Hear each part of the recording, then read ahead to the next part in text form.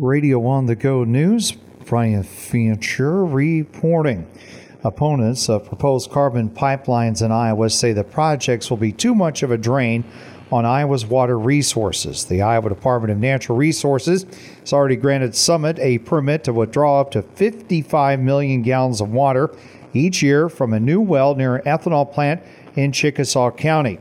The agency is considering another application from Summit for the use of nearly 28 million gallons of water each year from a new well in Wright County near an ethanol plant in Goldfield. Julie Glades farms about 17 miles from Goldfield. We know these waters are life. They belong to all of us in Iowa. Please deny Summit's Goldfield water withdrawal request. State Representative Mark Thompson, a Republican, represents Wright, Humboldt, and Hancock counties in the Iowa House. The water shortage is about as obvious as the nose on your face. We live near Belmont, near a lake. The lake has receded about 150 feet from the original shoreline, and I also would encourage this permit to be denied. The carbon capture process generates heat. Water is used to cool the carbon so it can be compressed, liquefied, and shipped through a pipeline. Marjorie Swan, a Wright County farmer, says Iowa's water resources are not unlimited and should not be used for the project. We are very well aware of the drought conditions that Iowa and her neighbor states have been suffering through recently. 2.9 million residents of our state are currently living in areas of drought. Others who testified at last week's hearing asked state officials to consider how much water Summit would need for its entire project, not just for each of the ethanol plants that would connect to the pipeline. Kathleen Hunt of Eldora owns land in Hardin County that's along the proposed Summit route, and she says Summit's water use would be unprecedented. It is incumbent upon the DNR to go about their work carefully and with scientific precision because the public wealth of Iowa is at stake. Summit has said its project is crucial to the survival of the ethanol industry as consumer demand for carbon-free fuel will grow. To better understand farmers' use and opinions of precision agriculture, the 2022 Iowa Farm Poll asked questions about specific types of precision ag. The report was conducted by Iowa State University Extension Sociology. According to the poll, 66% of responding farmers said they use Global Positioning System yield monitors or maps, followed by 56% who use GPS guidance systems, such as auto steer, and 56% who said they use variable rate equipment, such as sprayers and fertilizer equipment. On the other hand, some technologies like use of data from online decision tools show less usage currently, but a strong likelihood of being adopted in the future. In 2021, 30% of farmers said they used this technology, while 21% said they plan to do so within the next 3 years, and 25% said they are open to the technology in the future. The survey of nearly 1,000 farmers also showed that they were especially interested in adopting drones and on-farm sensor technology, as well as data from online decision tools. Today, the Franklin County Board of Supervisors will continue to discuss a recently passed resolution that established Franklin County Library Service funding and will review fiscal year 2024 budget amendment request. Franklin County Board of Supervisors meet today, 8:30 a.m. at the courthouse in Hampton. The Hardin County Board of Supervisors today will consider approval of a proclamation naming November 18th as National Injury Prevention Day in the county, and will consider approval of the WageWorks Health Equity Plan for calendar year 2024. The Hardin County Board of Supervisors meet today 9 a.m. at the courthouse in Eldora. The Governor's Traffic Safety Bureau is receiving $11 million in federal money for grants to various safety programs in Iowa. The Bureau Chief, Brett Jepkes, says one program helps refugees with driver education. Through Lutheran Services of Iowa, they help bring refugees up to speed with some of Iowa's laws, with the culture in Iowa, and get them to be build their confidence and give them education.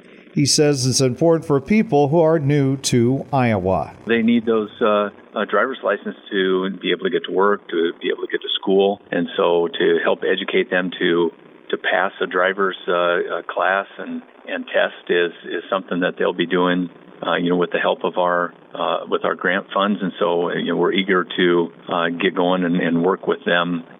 The Iowa Bicycle Coalition is also getting grant money. We want to support them in training young people to walk and bike to school and develop, good, safe habits when they're bicycling and walking.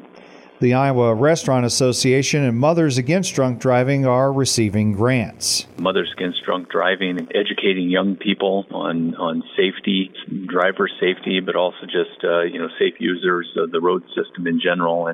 And with the Iowa Restaurant Association, that's some responsible beverage server training. And so training the alcohol servers, when to serve, when to ID, and to make sure they're not serving people that have either had too much alcohol or shouldn't happen in the first place. He says traffic deaths in the state are already more than 300 this year, and they hope these grants will help bring that number down.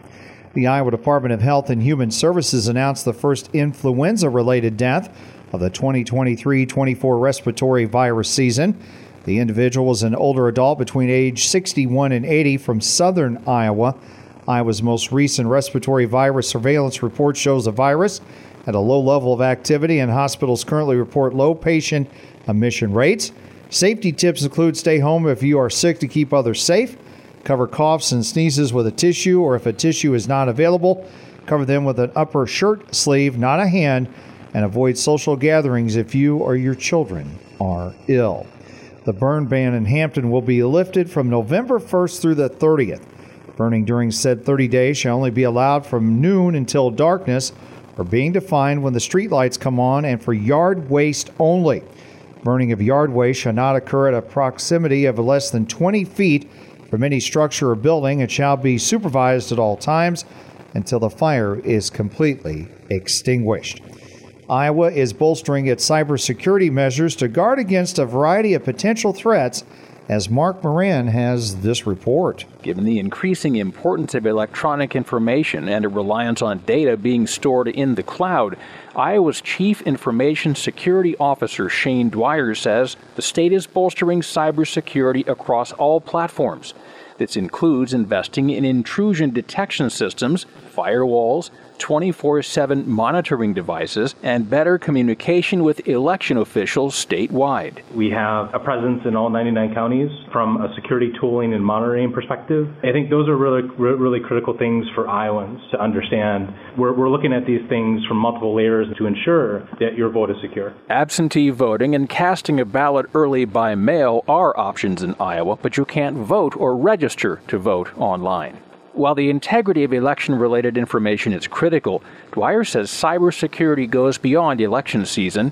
He cautions people to be careful with their personal information no matter what they're doing online.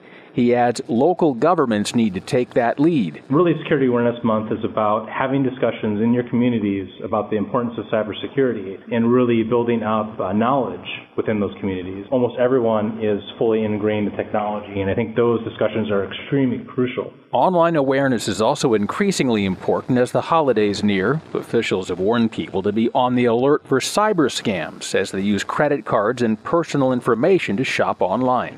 Mark Moran reporting. Today's guest on the Radio on the Go Newsmaker program is Hardin County Auditor and Commissioner of Elections Jolene Peters, who will discuss the upcoming city school election on November 7th.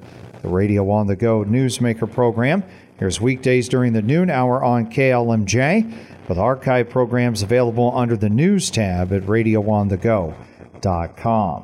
The high in the past 24 hours here at our studios at 7 o'clock, 37 degrees, and the 24-hour low as of 7 a.m. today, 23 degrees. For Radio on the Go News, Brian Fancher reporting.